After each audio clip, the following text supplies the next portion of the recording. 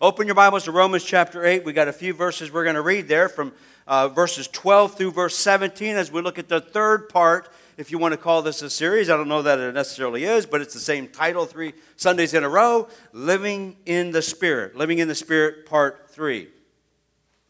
Starting at verse 12 of Romans chapter 8, God's inspired and inerrant and sufficient word reads, "So then, brethren, we are under obligation, not to the flesh, to live according to the flesh. For if you are living according to the flesh, you must die. But if by the Spirit you are putting to death the deeds of the body, you will live. For all who are being led by the Spirit of God, these are sons of God. For you have not received a spirit of slavery, leading to fear again, but you have received a spirit of adoption as sons, by which we cry out, Abba, Father. The Spirit himself testifies with our spirit that we are children of God. And if children, heirs also, heirs of God and fellow heirs with Christ, if indeed we suffer with him, so that we may also be glorified with him." Father, I ask a blessing upon the reading of your word. And now, Lord, as we take some time and reflect upon these words, I do pray that by your power of your Holy Spirit, you would illuminate this text for us so that we can understand it. And Lord, not just to understand it, but also to know how to apply it. I pray it in the name of Jesus. Amen. Living in the Spirit, part 3. Yesterday, as we were here working, I was talking to a young man, name will not be mentioned, and I said that often. I think the question was, is your sermon done? Something to that effect. And I was like, no, the sermon's done, but I always have to have an introduction and a closing, and I write that last, right? I mean, we don't want to build the front porch first and then the house. We got to build the house, and then we add the front porch on it. And so I said, I'm still working on that. I'm not sure where I'm going to go with the introduction or the closing. And he said, well, just jump right in. Just jump right into the text. And so I think that's what I'm going to do this morning. I have no introduction. I'm going to jump right into the text. And because what can I have to say other than this? And so, jumping right in, verse 12. If you look at verse 12 and 13, you see it there in your outline. I have it labeled as the charge. The charge that we are being given in living in the Spirit. He starts out with that. He says that, so then, brothers, we are under obligation. And if we pause right there for a moment, we will understand and we will see that it's not telling us that we are not under obligation. Every single man and woman, all of us are under obligation to something. And he tells us we're either under obligation to the flesh, and though Paul seems to lose his train of thought here, as he never kind of says that part, we're under obligation to the flesh or to the Spirit. He doesn't mention the Spirit, but he has done that earlier. And here he wants to emphasize that we are not under obligation to the flesh. We are under obligation to the Spirit. But he wants to hone in on this idea because this is the charge that we are under obligation. And we are under obligation to something and not to the flesh. In these two verses, which I don't want to spend a lot of time on, but in these two verses, there's really a key word that I want to focus on and draw your attention to this morning. It's one word in Greek, but it's multiple words in English. And it's found in verse 13 where it says, you are putting to death. Now, it depends upon your translation. Your translation may say something like, you put to death. You put to death. But often in our translation, what happens is we try to clean it up so it flows nicely in English, and we lose some of the nuances of it. Not that that's incorrect, but I think if we look at the sense that Paul wants to have for us, and that is that you are putting to death. This is active. This takes involvement. This is something that we are doing not just once and done. It's not just get it over with and you put it to death and then you move on. No, you are putting to death. It's something that you continually do, is putting to death the deeds of the body. The things within our body that draw our attention or distract us away from God, if you will. And these things you must continually and always be putting to death. It is an ongoing thing. It is never ending. It is our involvement. It is our action. And it is also our struggle as we continue to put to death those things within our body, within our natural, as a natural man or woman, the things that we are drawn towards that we know lead us from Christ. We need to align with Christ and be continually and always putting to death those things that distract us. One definition of the single word that's translated into multiple words here to our English is just to stop an activity. And I like this, stop an activity with lethal determination. With lethal determination. Another definition would give us to cause total cessation of an activity. Completely stop. But the one that I think gives us the best sense of what Paul has in mind in the context of not just Romans 8, but in all of Romans, is to cease completely from an activity with implication of extreme measures taken. Why? To guarantee a cessation has occurred. Take extreme measures to make sure that whatever it is within ourselves that trips us up, our temptation, if you will, that we are doing everything within our ability to put to death those things. Often we will hear stuff like, we will hear people say things like, well, it's just my hang-up, or it's just my vice, or it's my thorn in the flesh. Or we may say, well, God created me in such and such a way, so obviously God loves me, and so I just need to go ahead and indulge in whatever that may be, and just you go with it. To put to death is something that isn't pleasant, right? To put to death something within us that is tripping us up does take an effort, and it's not comfortable on our part. We struggle with our sins, and we also understand that God is faithful and just to forgive us our sins and cleanse us from all unrighteousness. We love that verse, but it doesn't give us a pass to continue or to forego the ongoing struggle. I like the proverb, and Peter quotes the proverb, but I will use it from Proverbs 26:11. I think it's 2 Peter 2:22 maybe where he quotes it, and he says this, like a dog that returns to its vomit is a fool who repeats his folly. Not a pleasant imagery, isn't it? The things that we turn to constantly. I can be just like a dog. And I could paint a picture. We have dogs and we've seen this in action and there's nothing pleasant about it. Why do they do that? And we're the same. Why do we continually allow ourselves to be tripped up and to return to the very thing that we know is not God's desire for us? How about you? Have you already? Will you take this charge that Paul is starting here with this morning seriously and battle to put to death those things within you that are tripping you up or that may trip you up? I want to go to Matthew chapter 29. In Matthew chapter 5, verse 29. In Matthew chapter 5, verse 29, it's a Sermon on the Mount. And you know, for us as Mennonites or Anabaptists, we take Matthew 5, 6, and 7. We adhere to those very seriously. Those are important to us. And in the Sermon on the Mount, in verse 29, Jesus tells us this. After he says, you have heard it said, but I say to you. And he back and forth he goes. And then he sums it up with this in verse 29. He says, if your right eye makes you stumble or trips you up, tear it out, throw it from you, for it is better for you to lose one of the parts of your body and then for your whole body to be thrown into hell.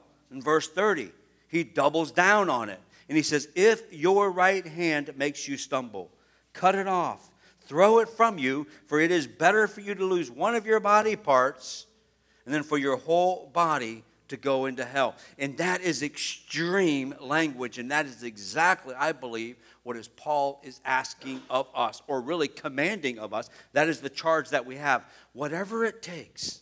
And when Jesus talks about a right eye and a right hand, there is significance in the word right. That is the dominant hand. That is the dominant eye. That is what is most important, at the right, correct?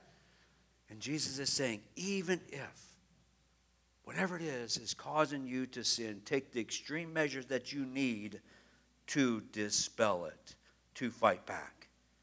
And I believe as we go into the living in the Spirit, that if we want to be living in the Spirit, we must be putting to death the body that is constantly wants to trip us up and constantly goes anti or goes against or contrary to what the Spirit is leading. It is very difficult to live in the Spirit while we're also indulging or not constantly battling those sins within our life that trip us up. So second, I want you to notice in verse 14, we've seen the charge in verse 1, or verse 12 and 13. And now in verse 14, we see that the Spirit leads. The Spirit leads. For all who are being led by the Spirit, these are the sons of God. To these are the sons of God. So when we think about being led by the Spirit, what does it look like or mean to be led by the Spirit? Well, I think first and foremost, we have to start with, to be led by the Spirit, we must have a love for God. We must love God. In Deuteronomy chapter 6, verse 5, it says that you shall love Yahweh your God with all your heart and with all your soul and with all your might. Jesus himself quotes this command here in Deuteronomy when he has somebody says, Lord, what is it that I'm supposed to be doing? Right? And he quotes this. What is the greatest commandment? That you love the Lord your God with all your heart, with all your soul, with all your mind. And he says, the second is like it, and that is that you love your neighbor as yourself. That you love your neighbor as yourself. And I think what Jesus is saying here, and he's adding on that you love your neighbor as yourself, is because we can say that we love God. We can say that we love God with all our heart, with all our soul, and with all our mind. But to say that and not live it out and not love my neighbor as myself, I think is a slap in the face to the first by saying we love God with all our heart, soul, and mind. A word or a statement is pointless without action, right? This is the whole letter of James that James is talking about, because we've got people that are saying we love God. James is not arguing with Paul by faith alone and Christ alone is revealed in Scripture alone for the glory of God alone. That's not what Paul is, or James is arguing with. But James is arguing with those who are saying, I have the Shema. I love the Lord my God with all my heart, but the things that I'm doing are contrary to that. And James is saying, listen, you can say that all you want, but faith without works, how do I know that? He says, no, I want to see your faith by your works. Not that works saves us, but the works are evident of that. I want to go to Revelation chapter 2. In Revelation chapter, this just came to mind this morning, so I don't have this cross-reference in your scriptures for you. But in Revelation chapter 2, we have the beginning of the revelation, right? And it goes to these churches. These are real 7 churches. They're not some fictitious or whatever church. They are real churches, of course. And in Revelation chapter 2, where Jesus there told John, said, John, get out your quill, get out your pen. I've got something to say to you that I want you to record for these churches. And it starts out with the message to the church at Ephesus. And starting at verse 2, Jesus tells John, write this down. And he says this, for I know your deeds and your toil and your perseverance, and that you cannot tolerate evil men. And you put to test those who call themselves apostles, and they are not. And you found them to be false. I think we must stop there just for a moment and understand what Jesus is saying. Jesus is saying that there are those within a church. This is a church at Ephesus. It was probably house churches, and so it was probably many churches spread out through Ephesus, written to the elder of each one of those house churches. But the message is the same, and that is that this is a good thing. I know your deeds. I know you toil. I know you work. You're steadfast, perseverance, steadfast. Steadfast is probably a better word. That you are steadfastly not tolerating people who preach a false gospel, who teach false things. And he says, you found them to be false. We must do this very same thing.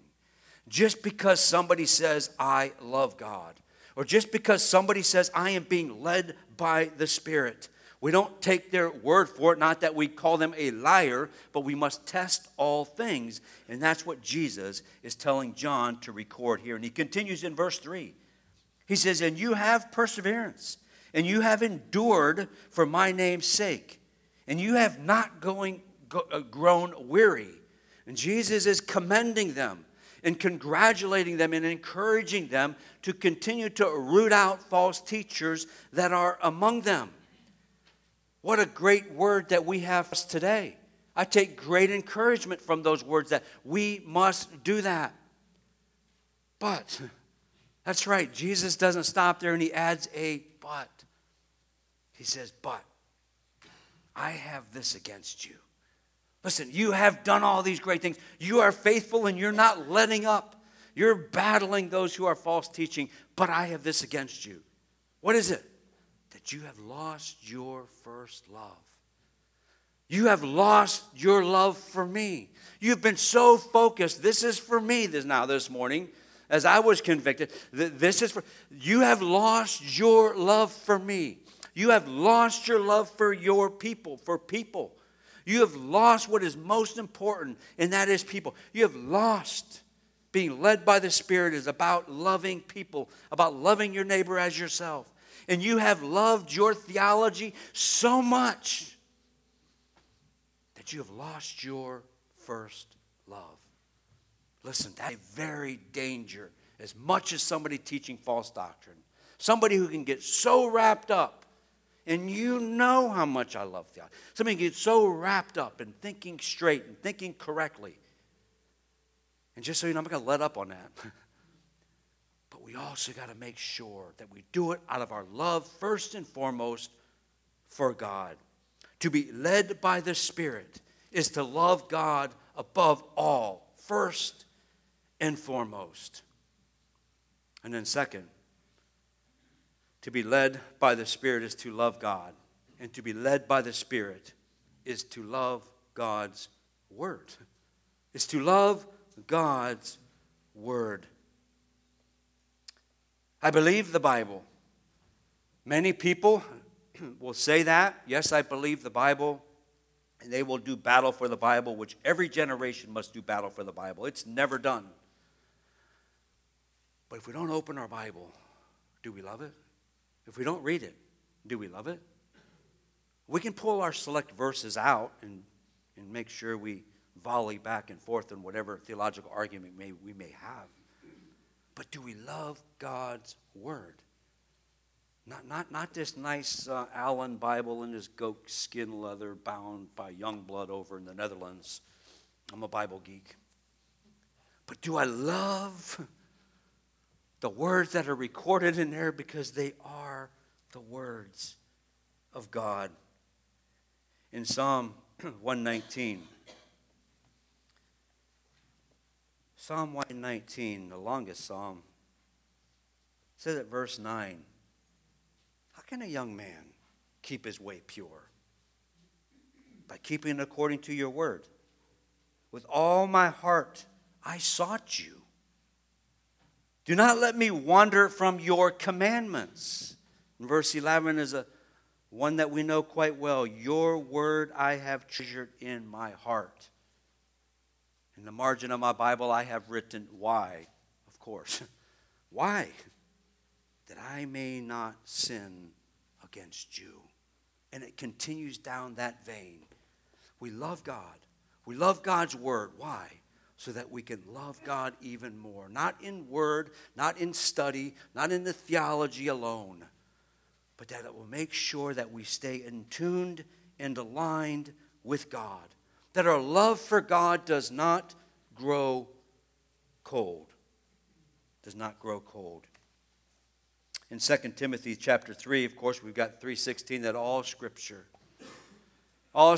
and some like to say, well, when all Scripture was written, it was referring to the Old Testament. Certainly it was, but by way of inspiration and the Holy Spirit for us today, it's all 66 books. So all Scripture is written and recorded. Why? for teaching, for reproof, for correction, for training.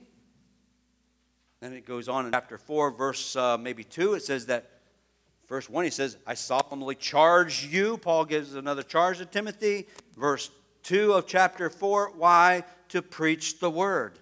To preach the word, Timothy. To preach God's word. Why? Because it is the only way we know we are for sure being led by the Spirit if it aligns with God's word. With God's word. If I may pick on somebody I call my friend, but I don't know that. Anyways. Andy Stanley gets himself in a pickle quite often, and he finds himself in the news quite often. And, he made a comment quite some time ago, which was interesting, and that is that we don't believe the Bible. Our faith isn't based on a Bible. Our faith isn't based on these 66 books, but our faith is based on an event. And I like that. But my response to Andy was, but outside of the book, how do we know about the event? How do we know about the event? There's no other place recorded. I know Josephus does record something, but that's been proven that was added later by Christians. So there's only one place that we know about the event, and that is Scripture. And if we want to just choose the event and say the rest of the Scriptures we may or may not want to believe, how can we even believe the event? You cannot separate any of the Scriptures. And I might say, to also pick on our own tribe, if you will, as Mennonites, as Anabaptists, we like Matthew 5, 6, and 7. We love to say we follow the red letters of the Bible, which is exactly why my Bible doesn't have red letters, because they're all red letters as the inspired Word of God. We want to follow Jesus, and especially a few of the commands about love. And the rest of the Scriptures, we're kind of like Andy. We'll just be silent on those. Doesn't work that way. Doesn't work that way. To be led by the Spirit is to love all of God and is to love all of God's words. And he also says in this verse, if we come back to Romans chapter 8, Romans chapter 8, verse 14, he also says that all who are being led by the Spirit, these are what? These are the sons and daughters of God. These are the sons and daughters of God. Do you want to be a child of God who is led by the Spirit? You want to be, I can go to, I love Ecclesiastes, especially as Ecclesiastes ends in 12:13. After Solomon, all that he's done, all the great things that he's done, and even lost his way. And as he came back, he concluded Ecclesiastes with what? The conclusion of it all is to fear God and keep his commandments. That's how we are sons and daughters of God. So many today want to get this reversed. And they want to say and teach that since I am a child of God, true, and God loves me, true, therefore, Jesus also tells me, follow my feelings, follow my dreams, follow my truth. God loves you. You're a child of God. The desires you have, as long as they don't go against other folks or other people and do harm to others, follow them. It's a good thing. Wrong. Our feelings will lead us astray every single time. We can only keep our feelings in line by following the Word of God. The Word of God. Which is one of the main functions of the Holy Spirit, is to illuminate the text for us, to help us to understand what it is saying. So to be called a son of God is typically was reserved for an Israelite, right? For a Jew, right? They were the original sons of God, right? In Exodus chapter 4, verse 22, he says, Israel is my son. As he came to Pharaoh, Moses came before Pharaoh and said, let my people go. Why? Because God said, Israel is my son. These are my sons and daughters. Therefore, you will let them go. And now here in the New Testament, as progressive revelation continues, as God unfolds his plan, Now those who love God and follow his command are also sons and daughters of God. It's not based upon an ethnicity, but it's based upon our desire for God and our love of his word. And so the Spirit leads us. And now also in verse 15, the Spirit liberates us. The Spirit liberates us. Look at verse 15. For you did not receive a spirit received. When did we receive the Spirit? At conversion. Right? We've seen earlier in Romans that all who are Christian have the Spirit within. We receive the Spirit at conversion. And if you are, and so he says that you received a spirit not of slavery. Here's the negative. He says you not received a spirit of slavery leading to fear again, but you have received a spirit of adoption by which we cry out, Abba, Father. And if we think about this spirit, that we not received a spirit of slavery leading to fear again, we're also reminded that the Son sets you free. You are free indeed. But I want to hone in a little bit on this idea of slavery and fear, along with a word that's unique to Paul. 5 times he uses it, 3 times in Romans, once in Ephesians, and once in Galatians, this idea of adoption. Nowhere else do we see this. And Paul is pulling this in, and it goes alongside with being born again. But here Paul uses the analogy of adoption. And if we turn to Hebrews chapter 2, in Hebrews chapter 2, a couple verses there that I want to highlight, because it's referring to Jesus. Of course, Hebrews is all about that, right? And so we look there, and it says, therefore, in verse 14, since those who are God's people share in flesh and blood, they have the human, but they're human, right? They have humanity. They're flesh and blood. He, Jesus himself, likewise also partook of the same. Now, this is the NASB. I didn't check any other translations, but it's a bit clunky here maybe. But did you catch that? That since, therefore, we are children of sharing flesh and blood, he, Jesus himself, also partook of the same. Partook of what? Partook of the flesh and the blood. Again, why? Why did he do this? That through death, he, Jesus, might render powerless him who had power over death, who had power of death. Who? He tells us, the devil. Verse 15, and might set free those who through fear of death were subject to slavery. Listen to this, subject to slavery all of their lives. All of their lives. Come back to Romans. Come back to Romans in our verse here in 15. Where Paul is saying, listen, you did not receive this spirit of slavery that leads to fear.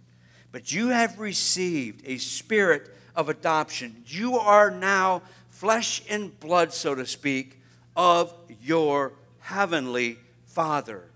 You too now, doesn't matter if you're an Israelite, if you're a natural-born Jew, none of that matters anymore.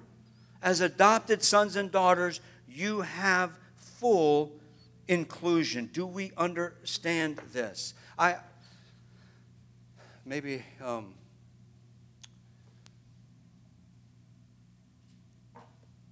Ephesians chapter 1, verse 5 tells us that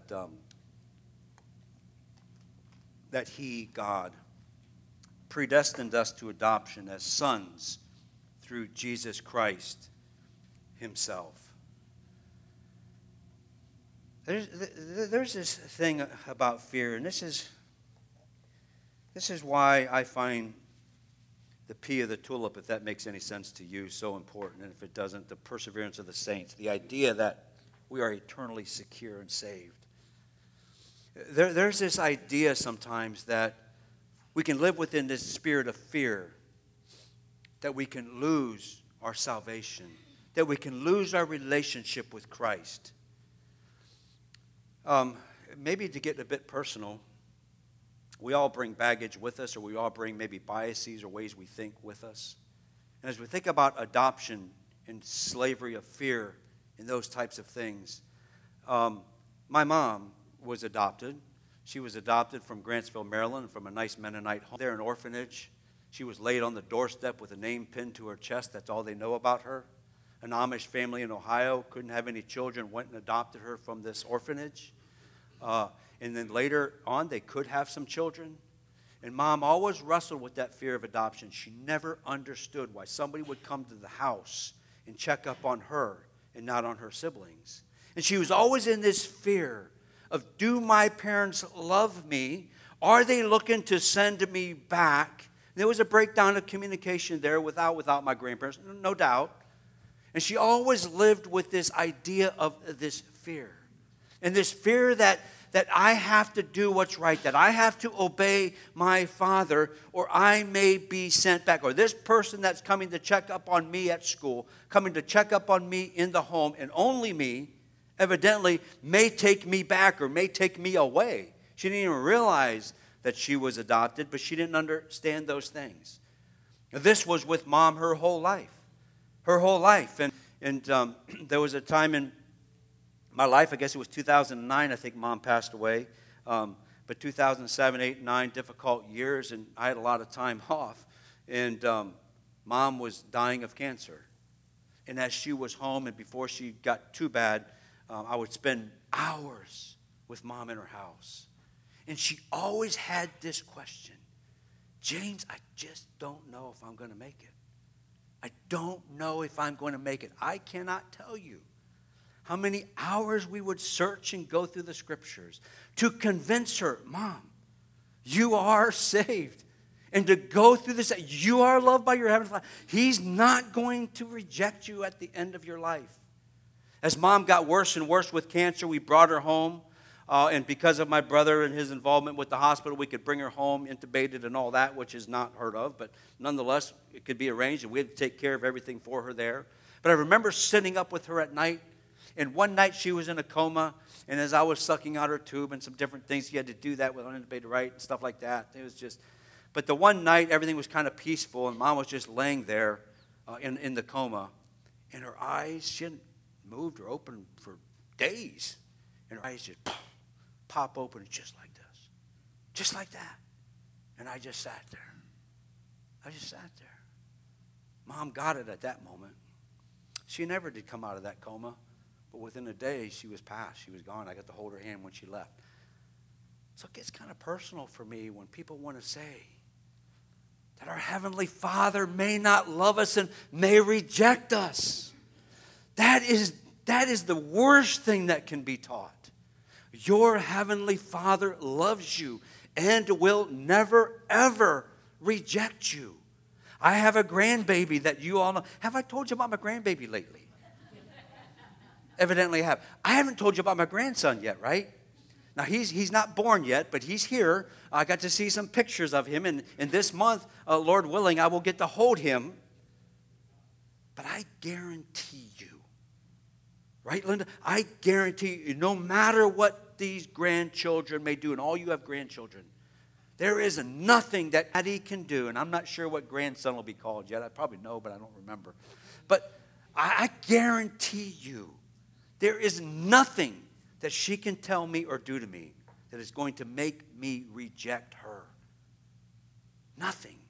She can say she hates me all her life, and I'm going to smile and just give her a hug. If I can do that, how much more our Heavenly Father? How much more? If you know your children, if your children ask for a loaf of bread, you don't give them a snake or a rock, do you, Jesus says? How much more? Well, your Heavenly Father loves you. Galatians 4, we don't really have time to turn there. You can turn there yourself. It continues on this idea of what's taught of adoption and Abba, Father, and crying out to our Heavenly Father. And not just coming and saying, Dad's coming home from work. What kind of mood's he in tonight? No. Not with a whisper, but it's a crying out. Not with a spirit of timidity, but Abba, Father, with boldness and with assurance that we can come to our Heavenly Father. Let's move on to verse 16. The Spirit confirms His Spirit within us. Verse 16. The Spirit himself testifies with our spirit that we are children of God. Do you get that? The Spirit, capital S, your translation should have it. Our spirit, a small s, our spirit with God's Spirit confirms within us. Can we prove that? Can I pull out a documentation that says, look, here's my birth certificate? No, can't do that. But there's something within you, is there not, that testifies to the fact that you are indeed a son or daughter of your heavenly Father. 1 John 5:13 wrote this. These things, John says, I have written to you. Why did you write them, John? So that you may know that you can have eternal life. You can have assurance of your eternal life. And if we were just going to do a quick study through 1 John, we would see the things that John laid out. If you walk in the light, if we confess our sins, if we love our brothers and sisters, if we do not love the world, if we do not deny the Son, if we do not practice sin, if we keep all his commandments. John isn't giving these things as if you do those, these things will save you. Not at all. It's not by works, it's by faith alone. But what John is saying, if you are indeed a son and daughter of John, these are the things, these are the external things that are going to be evident within you that you are a son or a daughter of God. But we are very good. I was very good at faking it, right? And so these things can be manifested within me. So it's not these things that are evident alone. But John says these are the things that are going to be there. That's externally. But internally, we have it here in Romans, that our spirit connects with the heavenly Spirit, that we are indeed sons and daughters of God.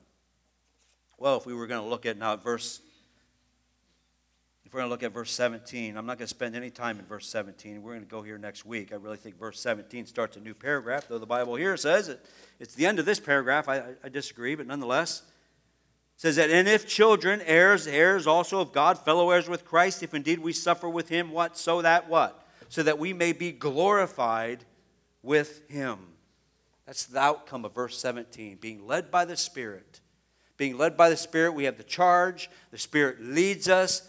The Spirit confirms it within us. And here we have the outcome of that, and that is, the outcome of that is glorification.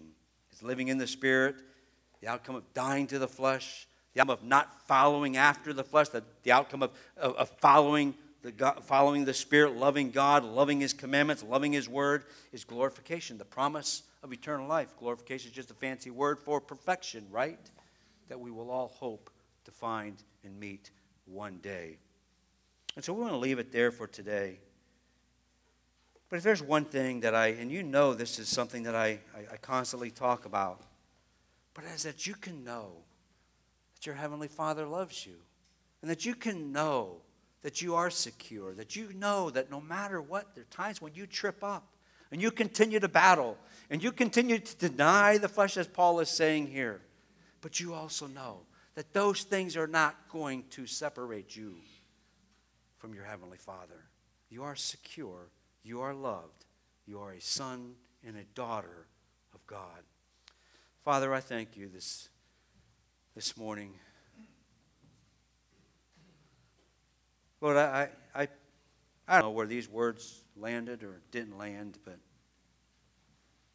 I'm convinced that your Spirit within your sons and daughters brings to mind exactly what we needed to hear this morning. And so I pray, Father, as we focus upon our internal spirit and what you may be asking or saying of us. Father, I do pray first and foremost, if there's somebody who has denied you, somebody who is not following you, willfully rejecting you, I pray, Lord, that you would turn their heart to you for the first time, or maybe for the first time in a long time. But Father, if there's somebody here who's struggling with a fear of dying and you rejecting them, Lord, I pray that you would dispel that evil from their mind, that you would liberate their soul and their spirit, knowing that they are eternally secure in you. I pray this in Jesus' name. Amen.